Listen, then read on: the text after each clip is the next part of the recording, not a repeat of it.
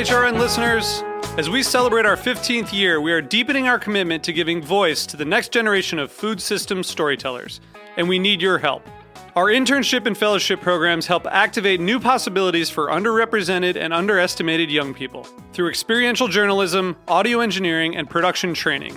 Through these unique programs, HRN helps food equity stewards build essential workforce readiness skills that expand their potential and foster economic mobility. Please consider supporting these critical programs. And with a minimum donation, you can be entered to win a dinner for two at an amazing restaurant in one of 8 cities and tickets to a concert at a great venue in one of those cities. We have incredible partners across the country who have donated, as they also share our passion for helping to educate the next generation of food systems storytellers. Check out heritageradionetwork.org/15 to donate and enter to win today. That's heritageradionetwork.org/15 to donate and enter to win today. And make sure you donate before March 31st. Thank you. Today's program is brought to you by Domain. Domain offers discreet and secure storage, transportation, trading, and advisory services to passionate fine wine collectors worldwide. For more information, visit domainstorage.com. You're listening to Heritage Radio Network. We're a member-supported food radio network broadcasting over 35 weekly shows live from Bushwick, Brooklyn. Join our hosts as they lead you through the world of craft brewing, behind the scenes of the restaurant industry, inside the battle over school food, and beyond. Find us at heritageradionetwork.org.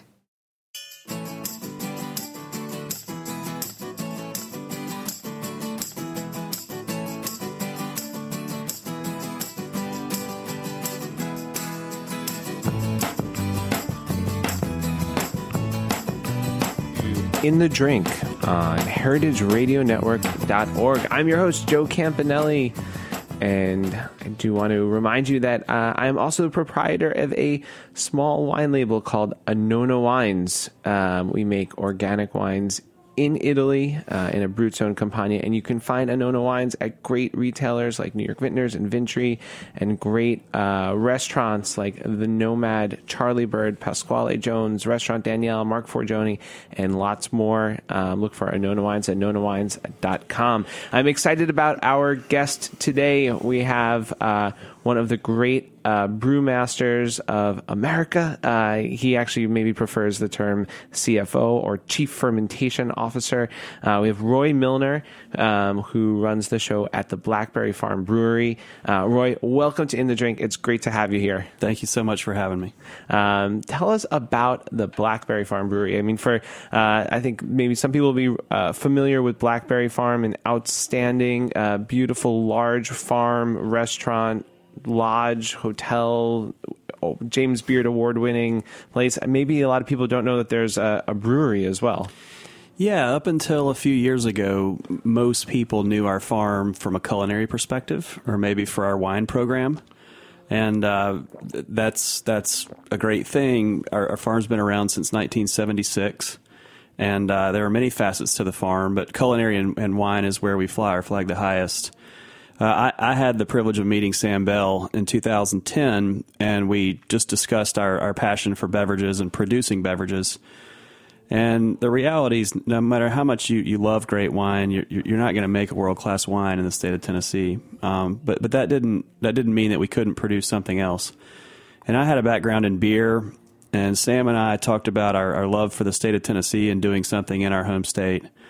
And we kind of cooked up an idea to do this brewery and do it in a very small way. And we wanted to be respectful and patient with our guests to see if they were into what we were doing. And fortunately for us, a lot of visiting chefs and our guests wanted more beer. So we grew the program. And now we have a thriving, still very small brewery, but we're selling beer in 36 states now. So it's grown a lot from just being on the farm to sharing beer with our friends around the country. Yeah, well, any great wine program always requires a lot of beer to keep that running. So I love that saying. That makes a lot of sense. Well, yeah. So Sam, he took the family farm from a small thing to a world-class operation, and he recently passed away. I'm sorry for the loss of your friend and partner. How have things been going since that happened?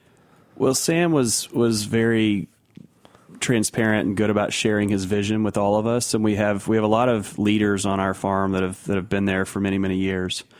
And the Bell family's always been very in tune. Mary Celeste was always a part of events and hospitality. So it's been a tough year, but it's also been rewarding to see how people rally around the vision and everyone look at their departments or areas of expertise and say, how can we be better? How do we honor a visionary like Sam that really comes around once in a lifetime? How do we carry out that vision and be the leaders that we want to be within our company? So it's if anything, I think people have just tightened down and try to be better at their respective pursuits. Yeah, I know anyone who I know who has come in touch or contact with Sam at any point in their careers only had the most wonderful things to say about him. Incredible He's touched, man. So many lives, and really a visionary to say to do that in the backwoods in Tennessee is pretty impressive. Right. How does having the brewery on a working farm and the restaurant and the hotel, how does that help you out, and what are some of the challenges with it? Well, we benefit from having so many artisans that do different things, from preservationists to cheesemakers, butchers, foraging, gardeners, culinary chefs, somms. So the narrative at the farm, every day we talk about ingredient, we talk about place, we talk about flavor. And as a brewery, you couldn't be coming at it from a more interesting perspective, because we get to use all these different ingredients, especially the small batch stuff that we do at the farm. We've tried to carry a lot of that over into our production beers that see distribution. That becomes a little more challenging to get enough material. But from an intrigue standpoint, we've got so many projects going with our gardeners growing things for us, our cheesemakers washing cheeses in our beers, our butcher uses some of our beer in the charcuterie program, and then our chefs are constantly working our products into tasting menus and seasonal menus. So it's really kind of a Narnia situation where everything we talk about is the same things that other artisans on the farm are talking about, and it's just a really nice flow of information and interest in each other. It seems like a lot of that's coming from you to them. What are you getting the other way? Are you able to use any infusions of herbs and fruits, or maybe that are grown on the beer, grown on the farm? Yeah, I would say that the most exciting thing we've been able to bring to life in the last year or so is all these native yeast that we harvested from our farm. We collected 13 native yeast strains about 3 years ago. And we worked with a professor at Clemson University to isolate these yeasts and to, for lack of a better term, polish them so they're more appropriate for brewing. So it's not spontaneous fermentation. It's collecting specific yeast strains from different mediums, fruits, places on the farm, beehives, honeysuckle, wild plants. And they all do lend their own unique character to the end product. And we use those in production now. So we've isolated those yeast strains. We have a series of beer called the Native Series, and all of those beers, we try to incorporate ingredients from our area, whether it's malt being made in Asheville, North Carolina, or sorghum from Monterey, Tennessee, or fruit from local farmers that we've supported at the farm for many years. And we'll ferment those beers with native yeast strains. So, I mean, that's a really cool thing that the farm's given back to us that is unique to our program. I mean, and that's incredible, and that's sort of what I love most about some of the wines that I really like, that they have a sense of place where it can't be replicated. You can't taste that anywhere else.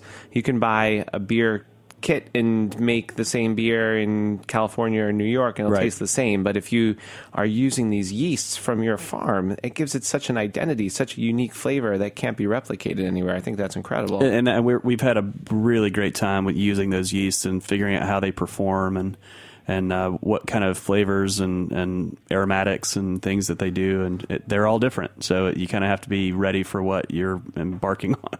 Yeah, now, how did you decide on having a Belgian style as the focus behind the range of beers? I've been around craft beer since the early 90s. I started out home brewing. I had the opportunity to brew at some small brew pubs.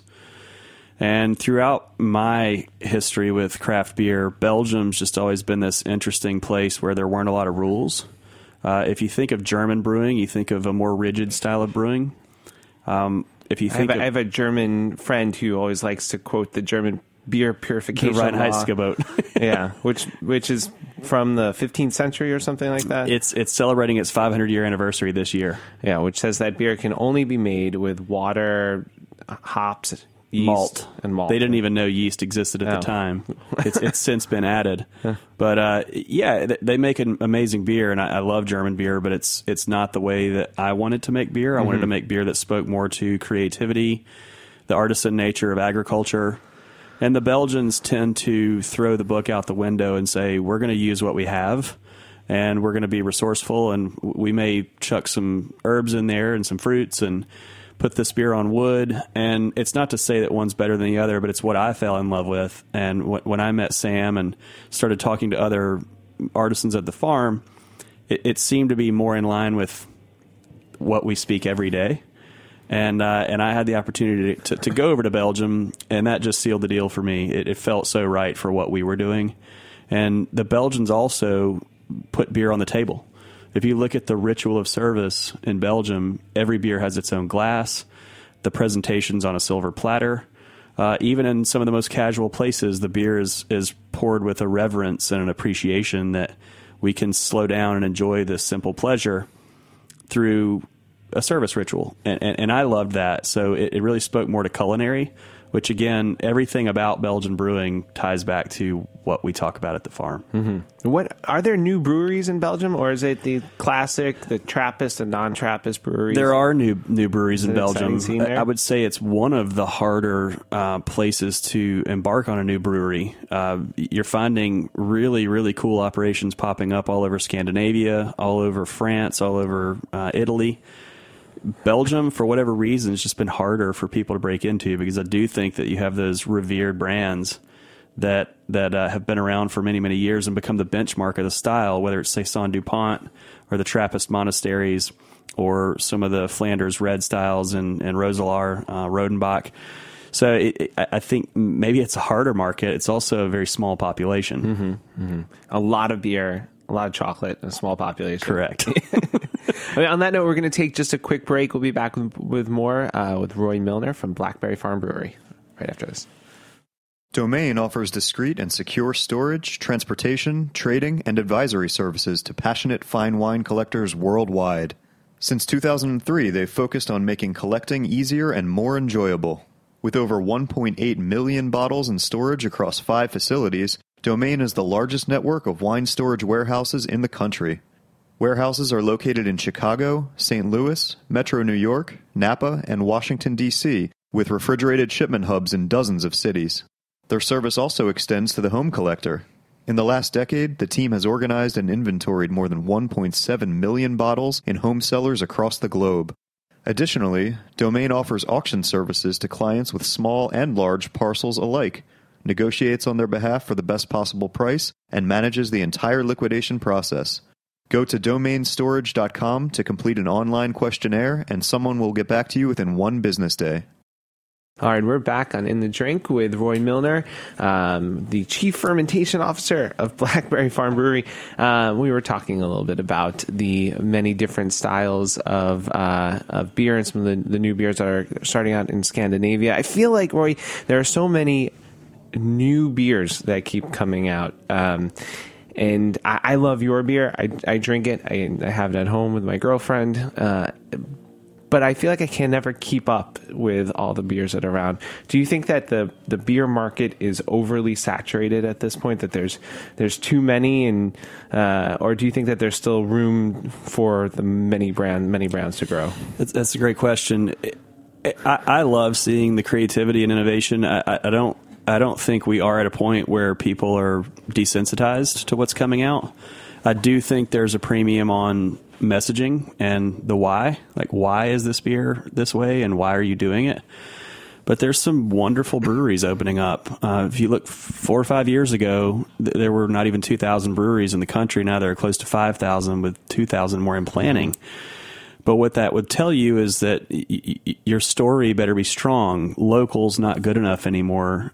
Quality ingredients is not alone good enough anymore. It better be about pushing the boundaries of a style, or maybe hearkening back to the old world and going more simplified and really focusing on one particular thing.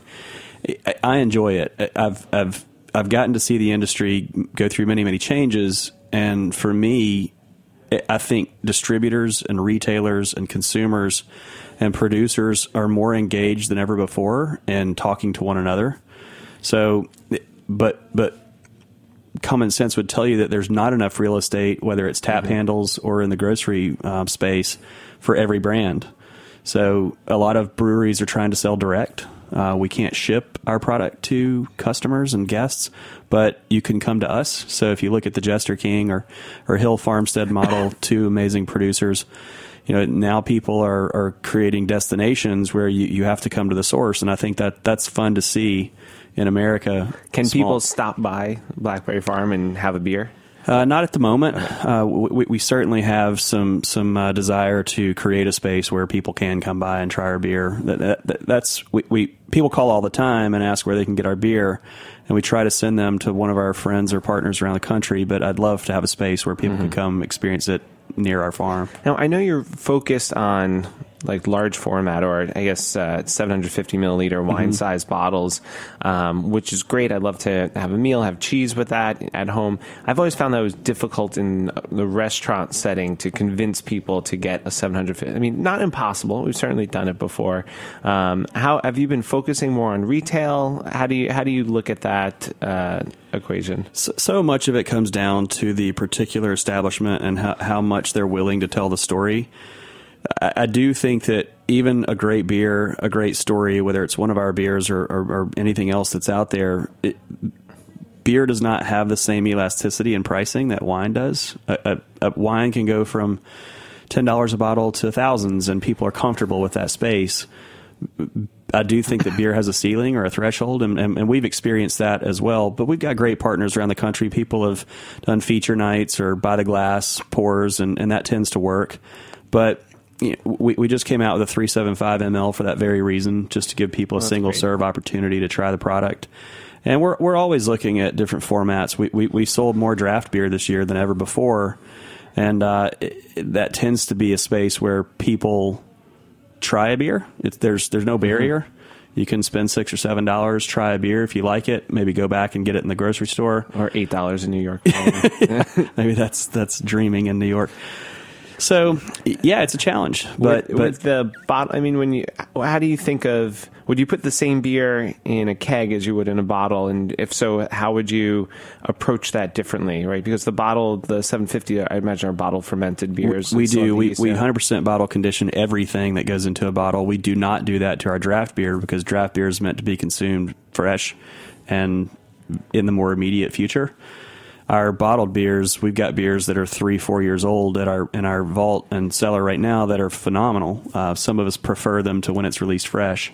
So they are two different products, and we try to educate that one's drink now, one's drink whenever you feel appropriate, but it's appropriate to hold.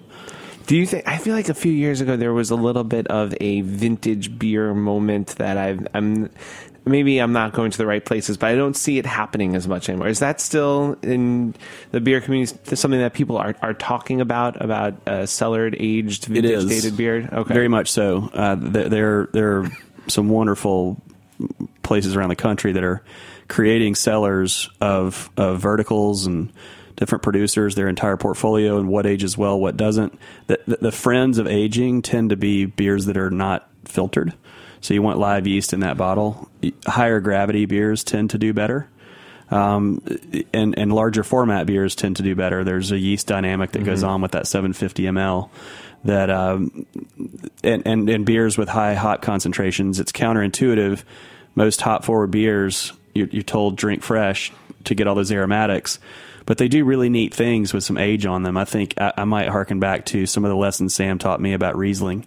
For a long time, it was don't age. It's not worth it. And now we drink Rieslings at the farm that are 20, 30 years old, and they're fascinating.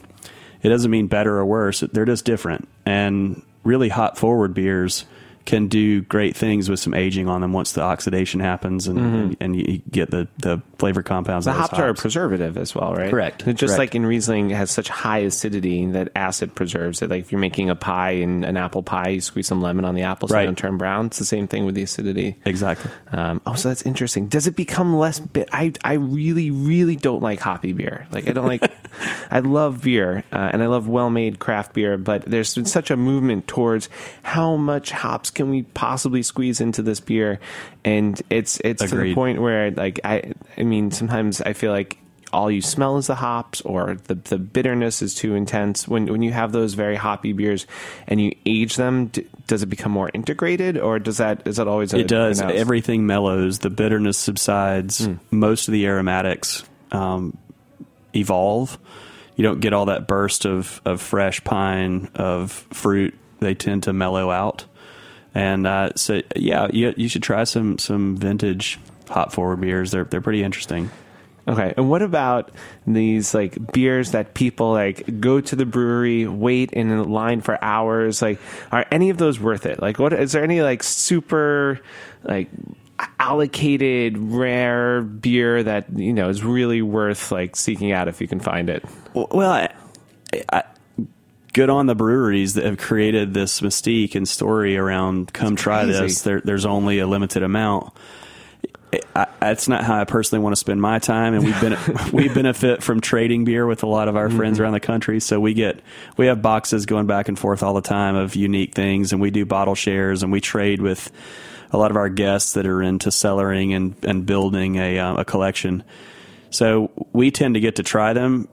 I think that's what's cool about bottle shares is you have this culture of people that are willing to say, instead of sitting on this and holding it and keeping it for myself, let's share it. The community of craft beer is all about sharing and connecting, and it's fun to see a group of people get together and bring 2 or 3 bottles each, and you've got all these things that you might only get an ounce or 2 of, but that's enough. That's an experience. You got to try the product, and you can judge for yourself if you want to go the next year and wait in line or camp out. But there's some really great beer out there, and it is very limited, and I think that's one way some of those breweries are differentiating. It's just not how I'm going to hang out. Now, I know a lot of brewers have started as home brewers. Is that worth doing for someone who is doing it casually? I mean, should we not just better also spend your time, just go out and buy some great beer that's made by a professional? Do you recommend people who are just dabbling in it to homebrew? I do. That's how I got into it, and I relate it to cooking. I have no desire to be a professional chef. I have no desire to take my knowledge to that level of understanding, but I love to cook, and I think there's a visceral connection to the ingredients, to yourself, to learning. If you have a curiosity, I think cooking is a great way to explore flavor and to build some confidence in your own skills. So homebrewing is the same thing. When you understand the process and you make something that you share with others and you see what it does to them, when it makes them happy, when they're interested and they ask questions. I think the evolution of understanding the beer category and understanding beer styles, the more people that are making them at home, the more foundational that knowledge really becomes. And it provides a platform for you to enjoy all the other products that are out there and understand them better. So yeah, I would encourage everybody to try it. There's a great homebrew store near me in Brooklyn on Washington. I can't remember the name of it right now, but Washington Avenue in Brooklyn, that every time I go by, I'm like, I'm going to learn how. I'm going to stop by there, get the equipment, take the classes, do it. Come homebrew with me. It's fun to do it with someone else. Okay. Like I've gotten to cook with a lot of people that I admire, and in a casual setting, and nothing will inspire you more than seeing someone who can show you techniques and ways to do it that make it more fun. And so grab a friend, a buddy, even somebody from the homebrew shop. A lot of times they do demos, and go witness the process and understand it, and you'll see that it can be a lot of fun. And not everybody's trying to win a gold medal in an international competition. Yeah, just a good buddy bonding and have some fun. One last question before you recently did I think a super interesting collaboration with the brewmaster from Evil Twin and a partner from Torst, and you went to Benton's Ham and smoked the malt in their smokehouse. Can you talk a little bit about that? And if you have any, that beer was just awesome. And if you have any other collaborations coming up. Yeah, that was the first collaboration we ever did. And when I had the opportunity to meet Yeppy, we talked about what hadn't been done, and we weren't aware of a lot of people that had smoked hops. And I had been to Bamberg, Germany the fall before, and I've always loved smoked beer, but spending time in Bamberg, you really do embrace the culture of smoked beer, whether it's smoked malts or the treatment in wood and how that plays. And in Bamberg, they tell the story of beechwood, and I started thinking about different regions of the United States. In Alaska, it's alder. In Texas, it's mesquite. And in Louisiana, it's pecan. Well, where we are, it's hickory. And when Yeppy and I started talking about this idea, I said, we've got to incorporate Alan Benton. There's this luminary that's 20 minutes from us that not only do you need to meet, we need to incorporate smoke as an ingredient. And to tie it full circle, one of Sam's greatest passions was cooking outdoors and cooking over live fire and using smoke as an ingredient. So I felt like it kind of honored Sam. It gave us the opportunity to work with somebody who I admire greatly, in Evil Twin, and we both share a relationship with 12%. So it just kind of worked on how we would share the beer with people outside of our regions and tell the story of smoke as an ingredient and smoking old world hops. And the beer, you can judge for yourself. There's still some out there. We didn't make a lot of it, but we have projects planned for this year. We'll do more projects with Evil Twin. We have something planned with Stillwater, and a handful of other breweries that are great friends of ours out there that I think our guests will be excited about, and hopefully it'll generate some excitement in the beer community. It seems like this beer community is very open and sharing, and it's a phenomenal place to spend a career. Yeah, well, I will definitely be looking out for them. I absolutely love your beers. The Blackberry Farm Brewery is fantastic, and like I said, that was a smoked beer, but just elegantly smoked. You didn't just taste the smoke; you tasted everything together. It's so good. Thank you. All right, and thanks so much for listening. I also want to thank our sponsors. Our engineer is David Tadashore, and Aaron Fairbanks runs the Heritage Radio Network. Thanks so much for listening. This has been In the Drink on heritageradionetwork.org.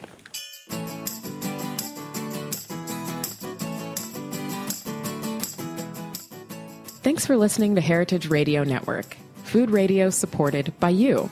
For our freshest content and to hear about exclusive events, subscribe to our newsletter.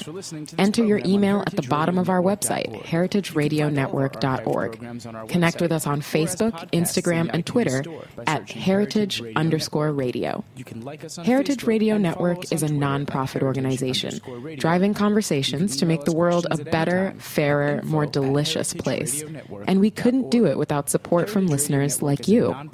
Want to be a part of the food world's most innovative community? Rate the shows you like, tell your friends, and please join our community by becoming a member. Just click on the beating heart at the top right of our homepage. Thanks for listening.